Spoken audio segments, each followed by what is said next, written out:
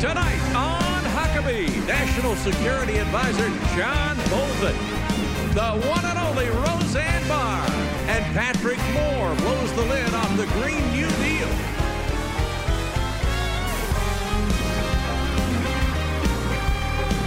That's Trey Corley in the Music City Connection.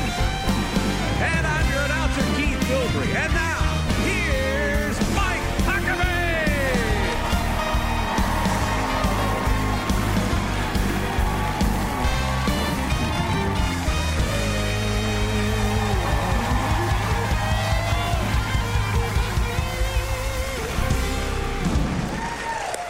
Thank you so very much. Man, I love this crowd we've got in our theater tonight. They are fantastic. We're going to keep them. We're not going to let them go. The doors are locked, and they will stay for the next 17 weeks of our show. We like them. Hey, do you ever feel confused by what's going on in Washington? Well, you're not alone. Things there don't seem normal or rational, because they aren't. It's a fantasy world of power, money, and unrestrained ego. One of my good governor friends, Tommy Thompson, longtime Wisconsin governor, used to call it Disneyland East. I think that's unfair, because Disneyland is a really fun place. I mean, take the recent congressional hearings. Attorney General Bill Barr spent hours and hours taking tough questions from senators, some of whom, like Crazy Mazie, Senator Mazie Hirono of Hawaii, never even asked a question, not one. She just used her entire time to call the Attorney General a liar, a disgrace, and those were the nicer things that she said to him. The following day, Attorney General Barr was scheduled to go through another televised colonoscopy from House members. But at the last minute, the committee chairman, Jerry Nadler of New York, announced that instead of elected Democrats asking questions, they'd have some Democrat staff lawyers to do it. So Barr announced that he'd be happy to take questions from the elected members, but he wasn't going to sit through hours of questions by people elected by no one. A sitting cabinet member hadn't been questioned by staff since it happened back in 1987, some 32 years ago. Now, you would have thought that Barr had spray-painted graffiti on the Capitol dome. So when Barr didn't show up for what was nothing more than a dog and pony show, the dogs and ponies went all-out animal. Congressman Steve Cohen of Memphis, who is one of the most profane, angry, and pompous members of Congress, put on his little boy pants. And he brought a ceramic chicken to the hearing room and a bucket of Kentucky Fried Chicken. He placed the little toy chicken on the witness table and then proceeded to gorge himself on the finger-licking treat while seated at the hearing room table. Now, they should have set up a kiddie table for him. Even by congressional standards of juvenile behavior, he made a fool of himself. I mean, surely the people of his district in Tennessee can find someone more capable and less embarrassing to send to Congress. I mean, if you're going to send a clown who eats fast food in the chamber, get Ronald McDonald to be your congressman. Come on. I mean, Cohen acted like he was a few fries short of a Happy Meal.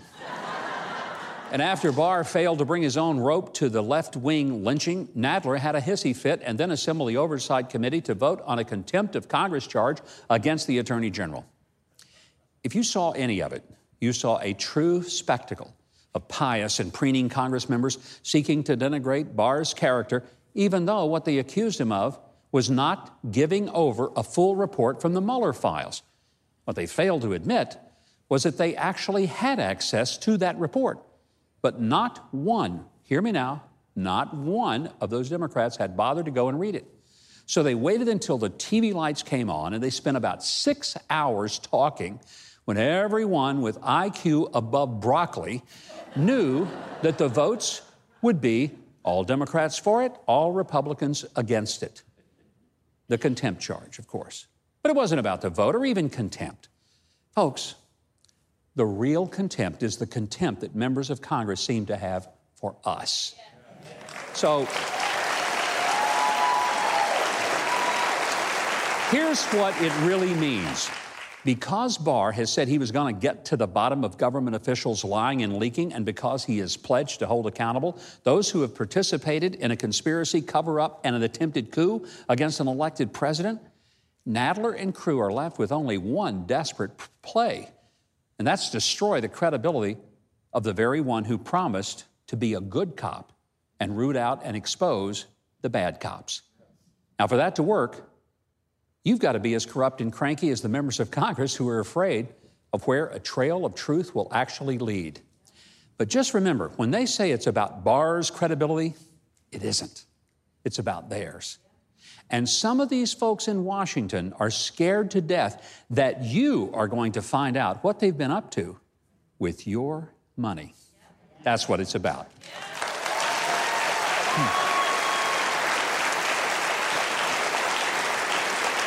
Well, with missile tests putting Asia on edge and Iranian terrorism and nuclear threats putting America's military on alert, I paid a timely visit to U.S. National Security Advisor John Bolton at the White House, and he had plenty to say on those two situations and much more.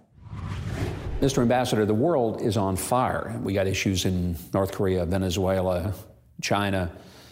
What's the biggest worry that America should have right now in terms of global fires that are ongoing?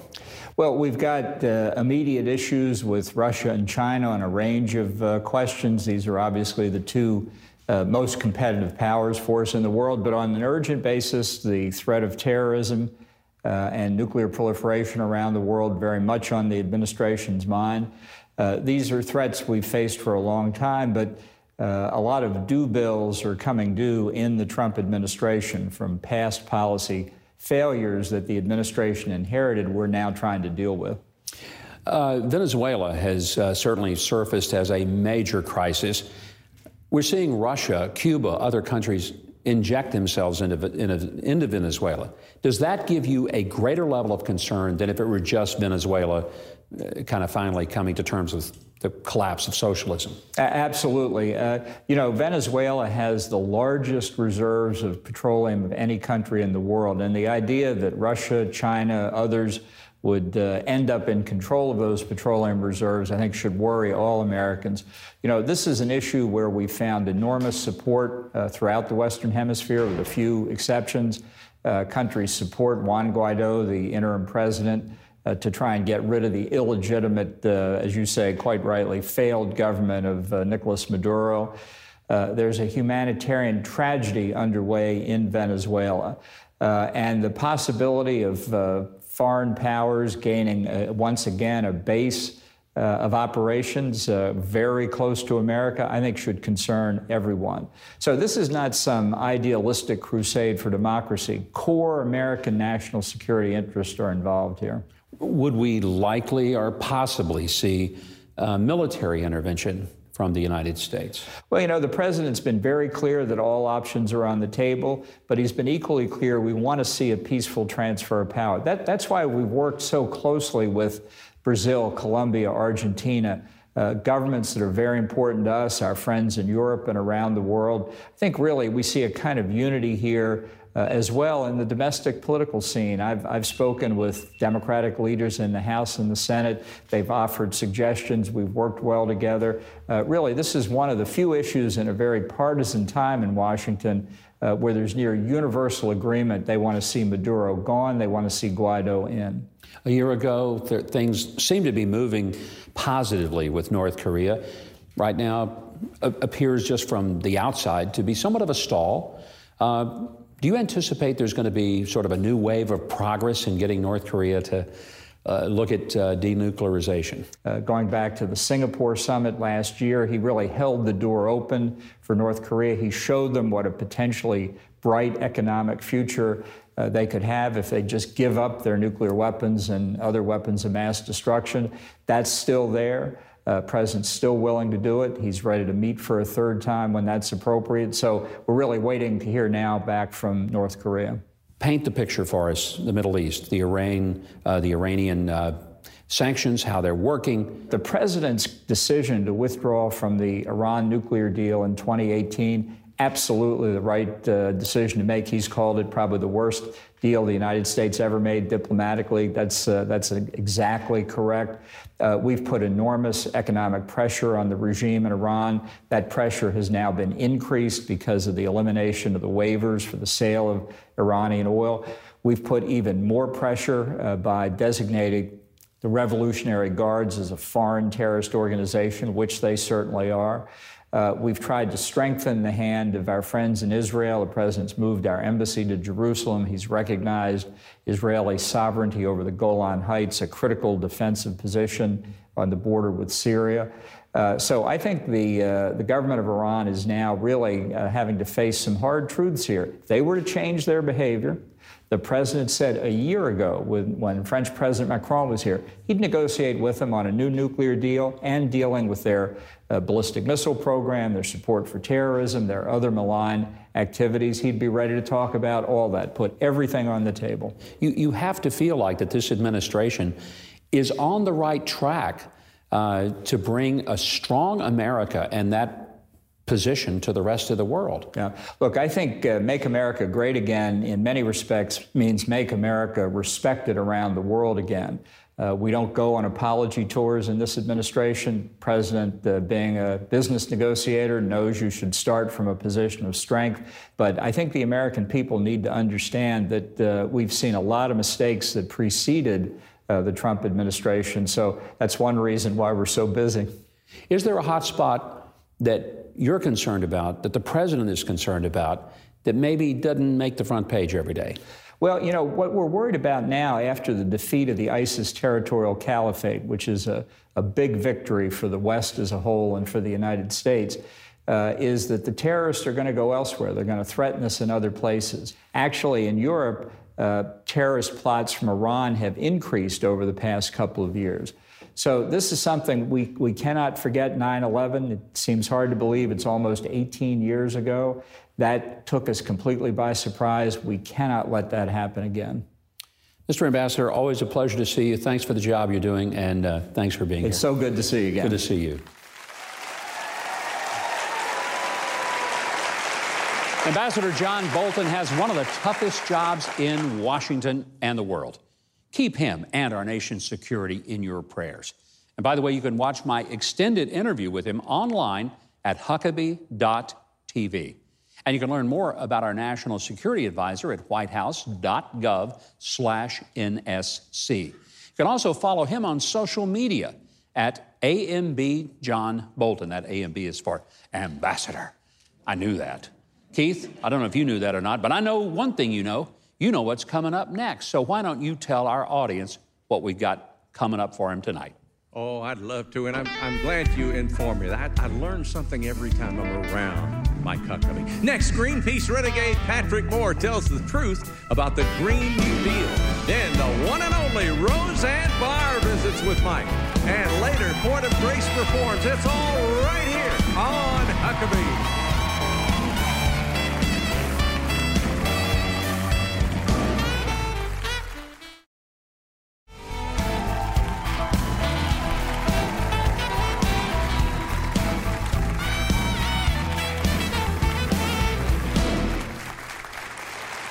Welcome back. My next guest was a founding member of Greenpeace, but he left the organization when it abandoned science and logic for scare tactics and sensationalism. I want you to welcome the author of an absolutely incredible book, and I mean this sincerely.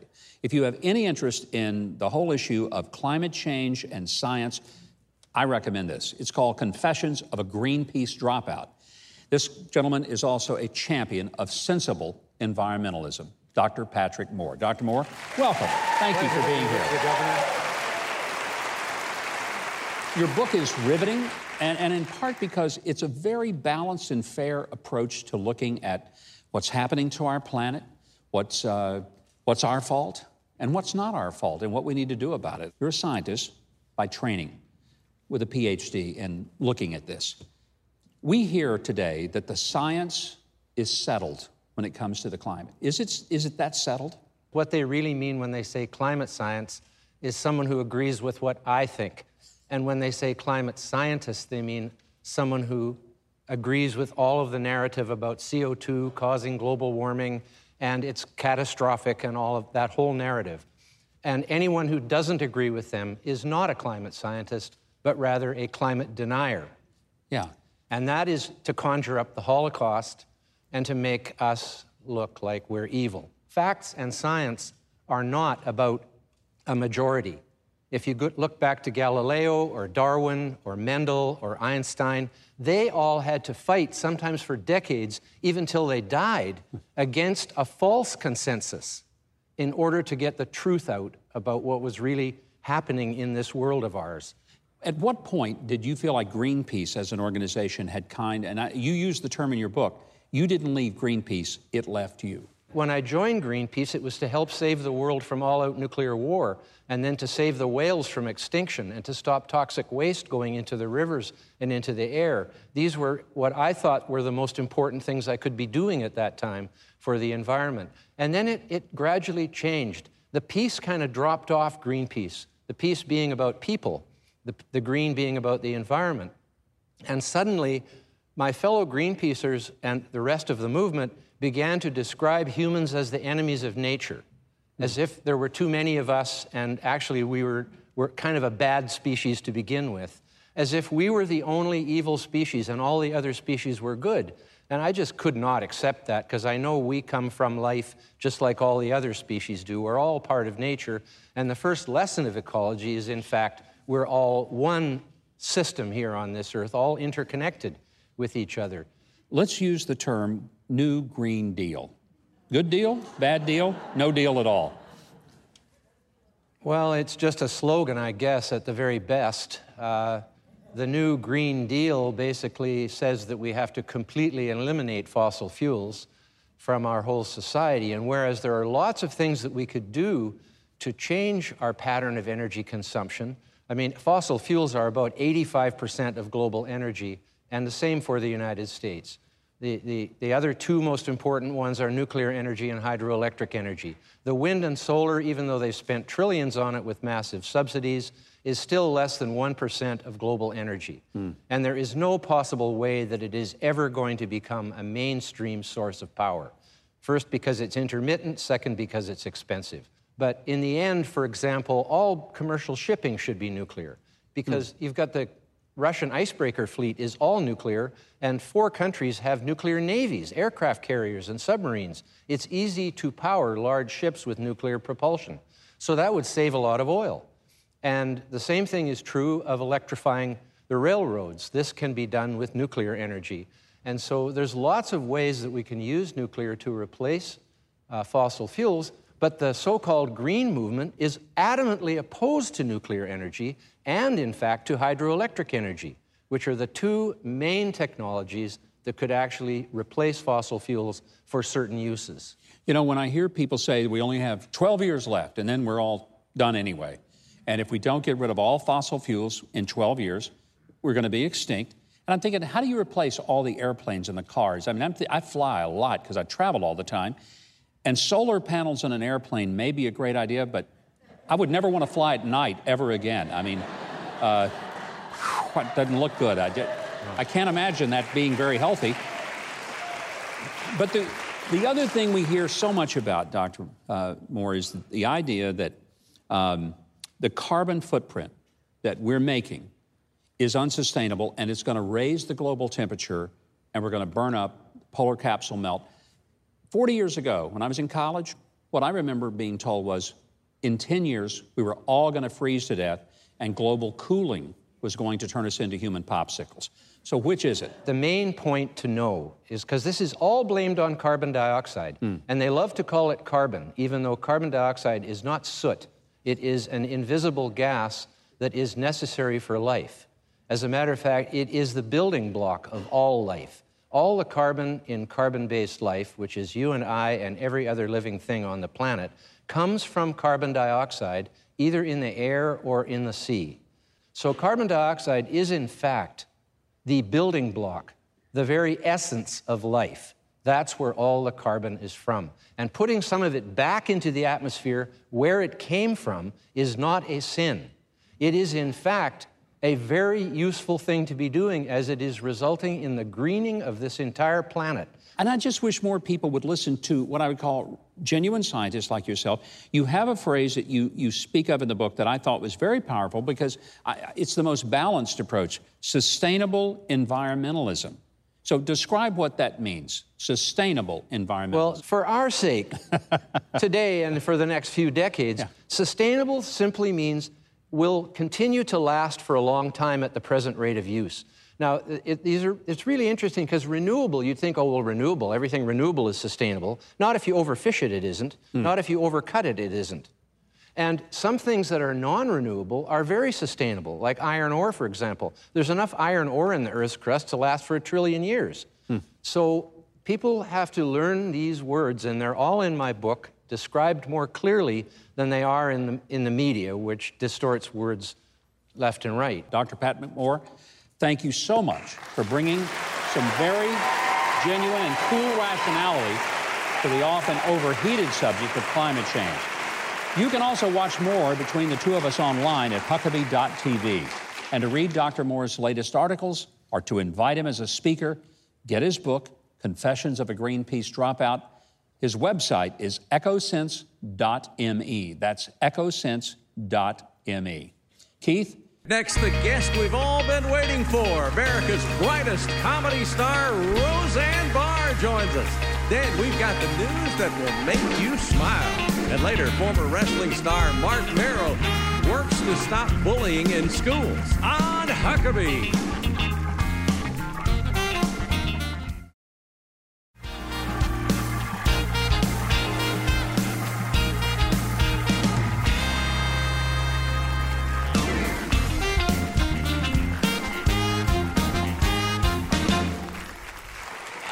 Welcome back. My next guest is an Emmy-winning comedy legend. She's a best-selling author, and hey, she's a fellow presidential candidate.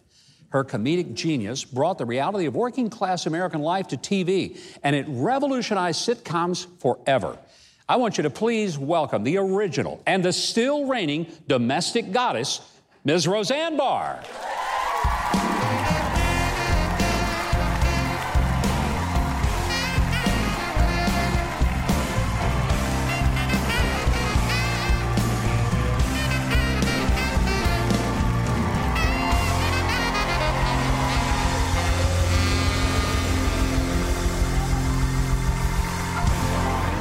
I've never had a welcome like that. Oh, well, it was sure nice. Well, they love you. That's very nice. We're happy to have you here. You know, I thought it might be nice to make this interview really interesting. You and I have both taken Ambien. Okay, let's do it. That ought to, 15 minutes in, and boy, we're going to make news, aren't we? Yeah. You never know what's going to happen. I quit taking the Ambien. Did you? After that terrible Ambien accident that I had. You know, that was so unfair. And Wasn't I think, it? It was terrible. Well, it was. I mean, you tweeted something out in the middle of the night. Yeah. And you apologized for it. I didn't think it was that big of a deal, but you apologized for it. You know, and that's all you can do. Yeah. But you didn't get a second chance. I mean, I'm watching Alec Baldwin. He can beat somebody up on the street and give all kinds of slurs to people and call them names. That's okay. And then James Gunn, that had over 20,000 pro-pedophile tweets. They didn't fire him. Well, they did fire him, but they hired him back. So why are they treating you differently? I think that, you know, I like President Trump. Well, that'll get you in trouble in Hollywood.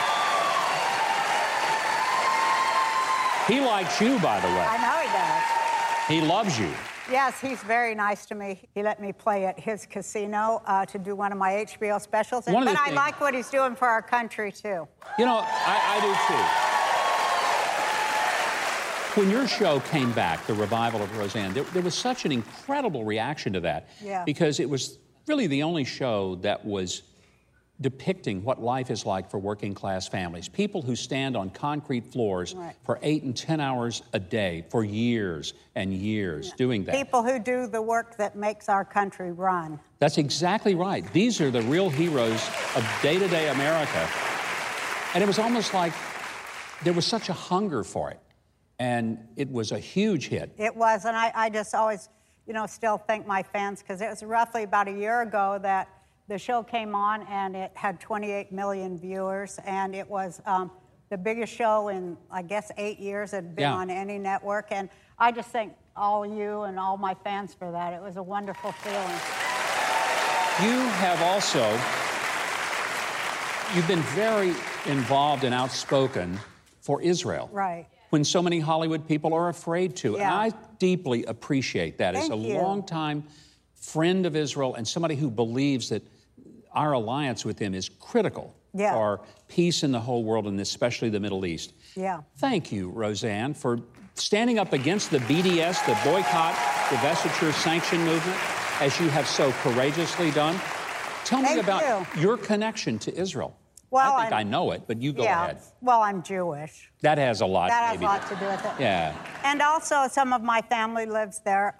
I have an aunt and a couple aunts that live there, and they were, had it not been for the state of Israel, they would not be alive, because they were smuggled out as children from Lithuania and brought to Israel before it was even a state. And then I have, all of their husbands and kids and all that big family there, and that is a very typical story. And there's 1 million refugees from every Arab state who've gone to Israel too, and left behind their wealth of centuries.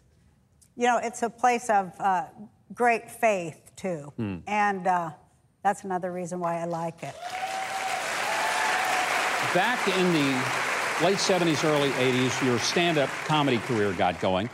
You were such a hit. You'd go on the late night shows, and I mean, you were unlike any other comedian that was breathing air during that period. Thank you. You were honest. You were talking about issues that really people could relate to if they, lived like you talk about in the flyover country and in the normal hard work environment of America. And then when Roseanne, the show, started, it's still on, by the way, syndication on a number of networks. Been on sometimes 5 times a day. Which is amazing. For 30 years. The show ran for 9 years, got so many awards, Emmys, Peabodys, Golden Globes. Yeah. And, when it left the air and then came back, a lot of the same cast brought back. I got to ask you, how hurt were you when some of those folks didn't stand with you quickly? Oh, it was just devastating. That had to have been painful. The whole thing was devastating, because I was not allowed to explain myself. And it's really about the worst thing in the world to be accused of something that you feel you didn't do, and say something that you didn't say. Yeah. And then to be so, viciously attacked by people that I thought loved me. They were like family to you, weren't they? Yeah, I thought they loved me. But, that's life in the city, folks. Well, it's not like Roseanne has decided to retire. You've got a tour going across America called the Alive and Kicking Tour. Yep. Tell us about the stand-up routine you're going to be taking across the country. Well, it's just so great to be performing and being able to jam and be free, you know, and not having people in suits go, you can't say that. Just like letting it fly. And the first night, which was last week, I hadn't been on stage for a whole year, and I just was like so nervous. I didn't even know if I could do it. Well, I got out there, and I don't know what. I got in the sweet spot, when you're a performer and you just feel the gear. It took me a few minutes, too. People were, looking at me like they were scared. So I was like... But then I got in the groove, and I ended up doing 2 solid hours. Wow. I locked all the doors so people couldn't leave. They wouldn't have wanted to leave. You gave them their money's worth. I'm like, nobody's leaving. I'm on. I think all of us regret what happened to you, but we're glad that you are alive and kicking, and you're not going to just roll over and let them win. I'm not going to let them win. Roseanne, God bless you. Thank you. God bless you. Thank you so very much. So there's lots more with Roseanne and me online at Huckabee.tv. Don't miss a minute of it.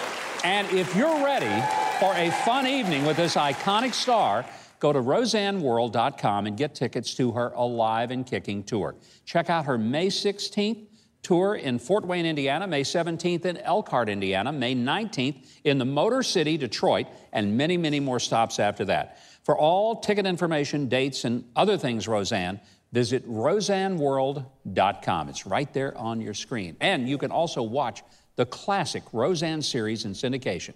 Check your local listings. Keith, good luck coming up with anything bigger than me having the opportunity to visit with Roseanne Barr right here tonight.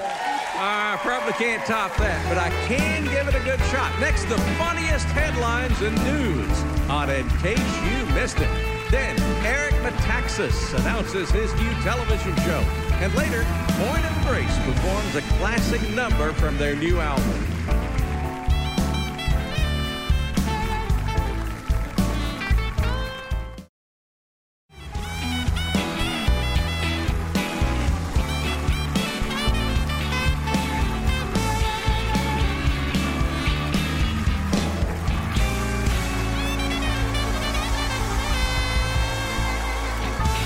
Well, from bears on holiday to unique gifts for Mother's Day, we've got the news that'll make you think that we don't have enough Democratic presidential candidates. All on this little segment we like to call In Case You Missed It.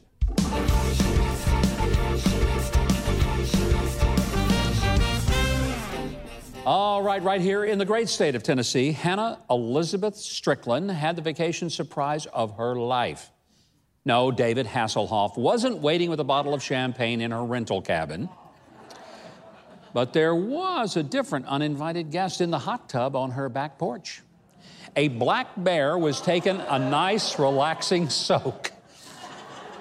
He actually was one of 3 bears that she had spotted earlier wandering around the property. I guess the other 2 didn't get in because, well, one thought it was too hot. The other thought it was too cold. But the 3rd bear said, "It's just right." And besides, you can't put 3 bears in one tub because it would simply be overbearing. I know that pun was unbearable, and I've probably taken them too far. So let's just press the pause button and move on. Yes, we will. Matthew Aris had the perfect idea for getting through heavy traffic. Install police lights in his car that looked like an unmarked police vehicle. Just flip the switch, fire those police lights, and boom, part the waters of rush hour traffic. I mean, what could go wrong?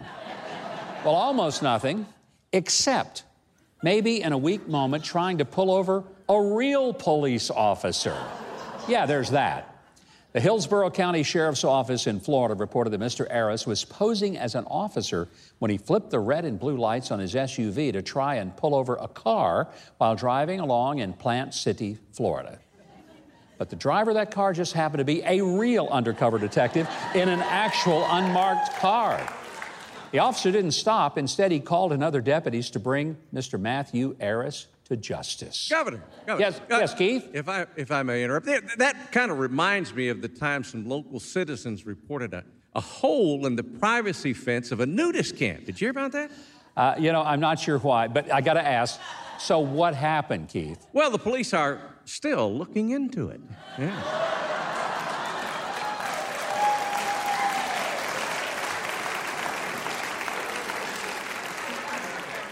Keith, I think we're going to turn you into the police for impersonating a comedian.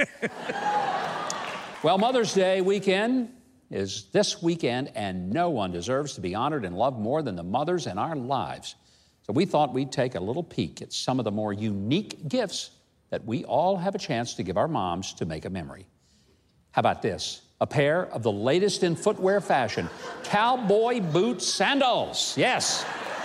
Nothing says you're special like a pair of these from redneckbootsandals.com. Or while we're plumbing the depths of redneck Mother's Day gifts, how about this one? Solving the age-old question, how can Mom brush her hair and open a bottle of beer? Or a Coke for teetotalers like me? Well, look no further than this beauty item at bottomsupbrush.com. I'd like to think that anyone imbibing on Mother's Day is not too worried about how their hair looks anyhow, right? And how about surprising Mom with a unique gift that gets her into the whole CBD oil craze, huh? This is the Mantra Mask. It helps rejuvenate skin with vitamins, powerful antioxidants, and a healthy dose of CBD, a popular cannabinoid. Plus, you'll be able to say, yeah, Mom's pretty chill these days since she started using these facial masks made out of pot.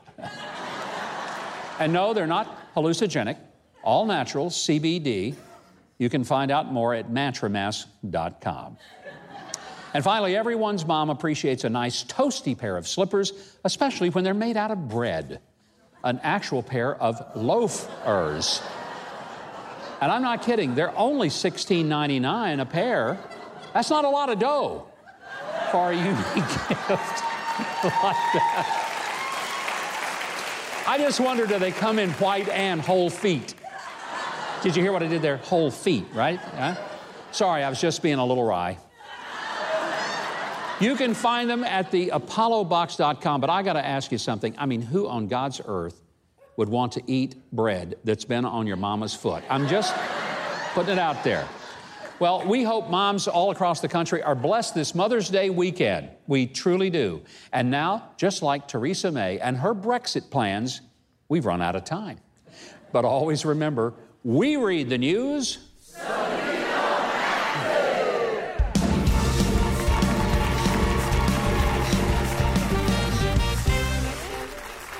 My next guest is a New York Times best-selling author and a popular radio host. And beginning next week, he's going to be bringing his wit, wisdom, and culture-challenging talent right here to TBN on the Eric Metaxas Radio Show. Eric, I'd say it's about time that you join Mike Rowe and me on this amazing new journey on TBN. Welcome to the team. Well, I hate to start out by agreeing with you, but I agree it's about time, and I am thrilled to be on the team. You understand that when our friend Matt Crouch said, we've got Mike Huckabee on TBN, I thought, whoa, game changer, channel changer, I'm in. Let's get right into the show. Tell us what we're going to experience when we watch the Eric Metaxas Radio Show on TV. Every week on the Salem Radio Network, I do 2 hours a day of radio. And the folks at TBN said, hey, what if we were to take all those amazing guests that you interview, and we'll take the best of the best, and we'll put it on TBN every weekend. The only thing we need is cameras because it's TV. And I thought, well, it's true, you need cameras, but other than that, it sounds like a great idea. One of the things I want us to discuss for a moment, and I have a feeling you're going to be talking about it on your show, the pro-life movement is under siege, and this past week we saw some very disturbing video out of Philadelphia. An elected state representative, Brian Sims, yelling and screaming at both teenagers and an older woman, calling her an old white woman, screaming at her on the sidewalk. Interestingly, this past week, hundreds, maybe several thousand pro-life people showed up to basically say to the very hateful Mr. Sims, you're not going to bully us into being quiet. How significant is it that people are standing up to these bullies? We're living at a time right now when I think the dark forces, and I don't mean political forces, I mean spiritual forces, understand their time is short, understand that, there's a new sheriff in town with regard to the White House, and there's certain things that are happening that really are disturbing to those who don't believe the unborn is a human life. And I think we have science on our side. I think because you have 4G, ultrasounds, 4D ultrasounds, people on the hard left on this issue, they're getting really scared. And what that means is they're not even trying to argue. They're using bullying tactics. We need to understand that in America, you can't do that. You're not going to get away with it as long as folks like you and me and a few other millions are around. You're just not going to get away with it. Welcome to TBN, Eric. And let me tell our audience, be sure to watch the Eric Metaxas Radio Show. It's going to be right here on TBN every Friday, 6 p.m. Eastern, beginning May the 17th. Then an encore airing on Sundays at 10:30 Eastern. You're going to enjoy special guests like Morgan Freeman, Judge Ken Starr, SNL's Victoria Jackson, and a certain former governor from Arkansas. And I'm not talking Bill Clinton. By the way, you can also enjoy Eric's thoughts and writings at ericmetaxas.com and on social media at Eric Metaxas. Keith, why don't you tell us what else we have coming up on the show tonight? Well, Huck's hero Mark Miro goes from the wrestling ring to the classroom to help stop bullying in school. Then Point of Grace performs right here on Huckabee.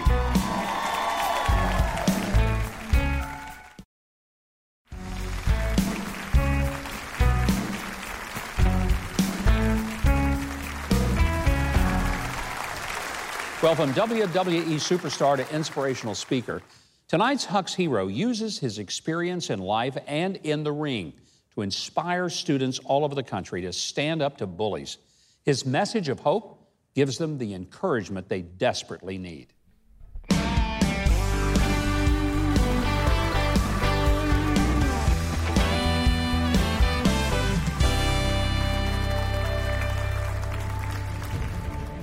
You show me your friends, I will show you your future.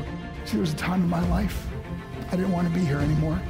And I remember looking up and just saying, Mom, you are my hero. Everything I am, everything I hope to be was because of you. We are defined by our choices. I learned what is truly important. See, we have two lives, the one we're born with and the one we make. And the greatest risk in life is not taking one. You're gonna miss 100% of the shots you don't take. We can no longer back down. We can no longer sit down. We are gonna stand up, step up, and speak up against bullying and abuse. We are gonna be the voice of the voiceless. We are gonna bring hope to students who've been hopeless. Say, I believe! I believe!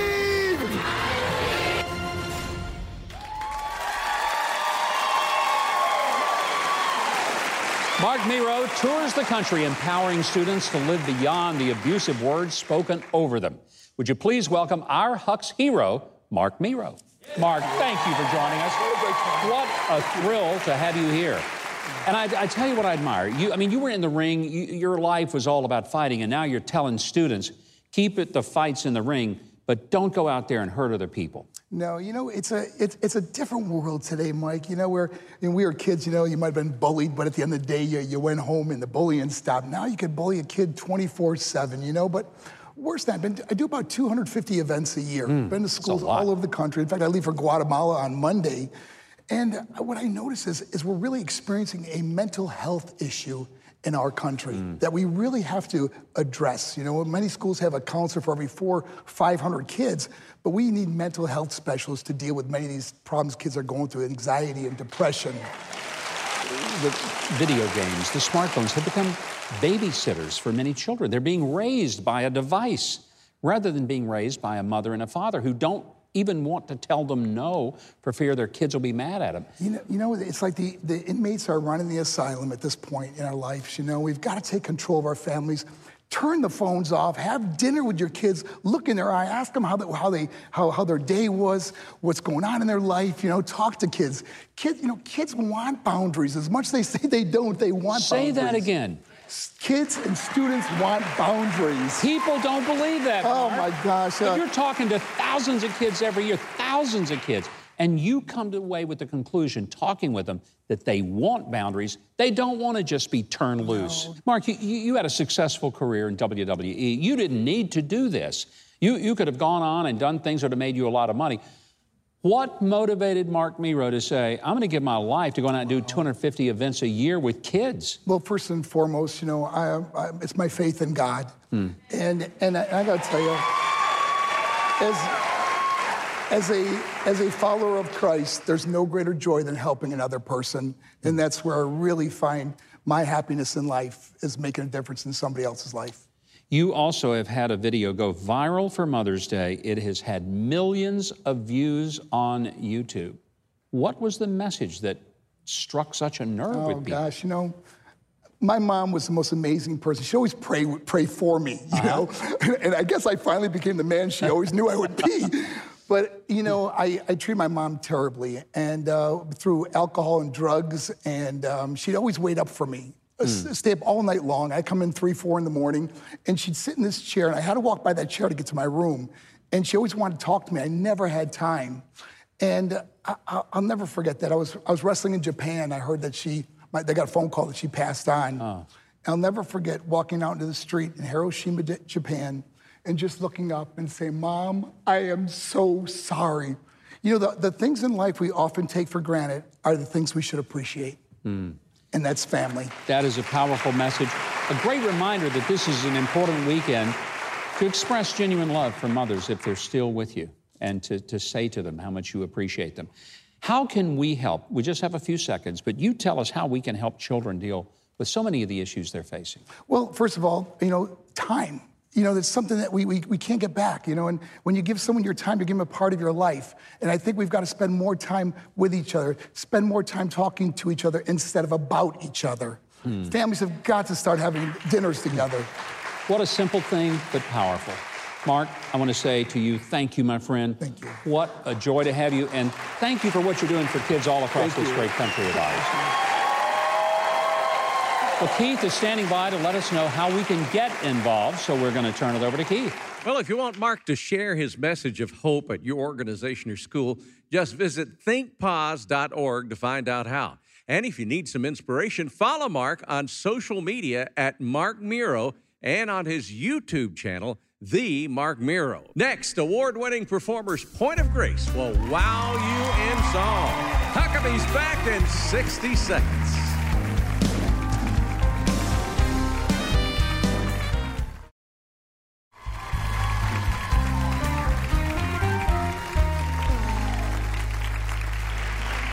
And welcome back. I've been so looking forward to this segment of the program because these are some of my very favorite people on earth.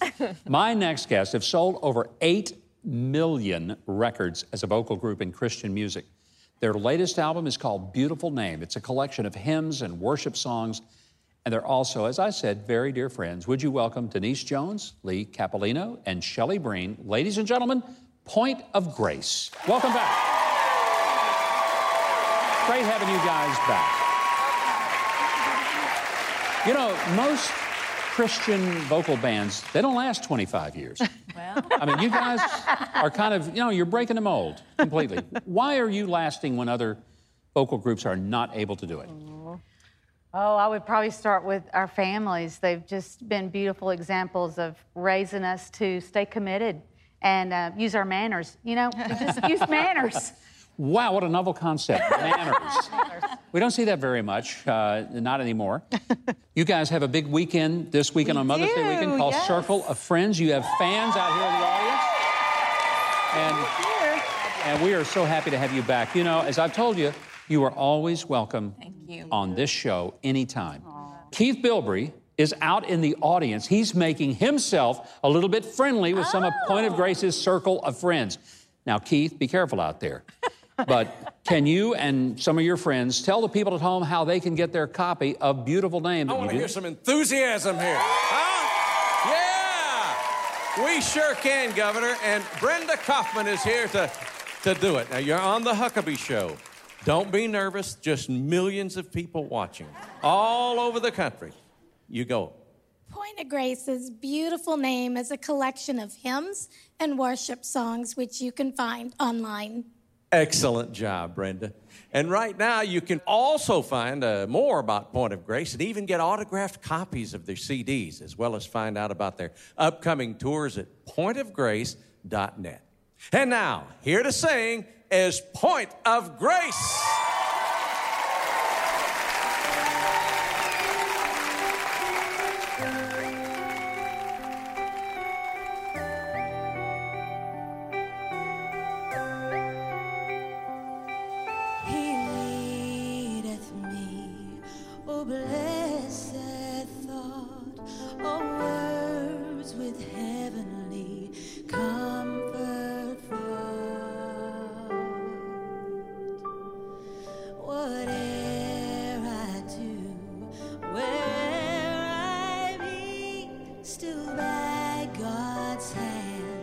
He leadeth me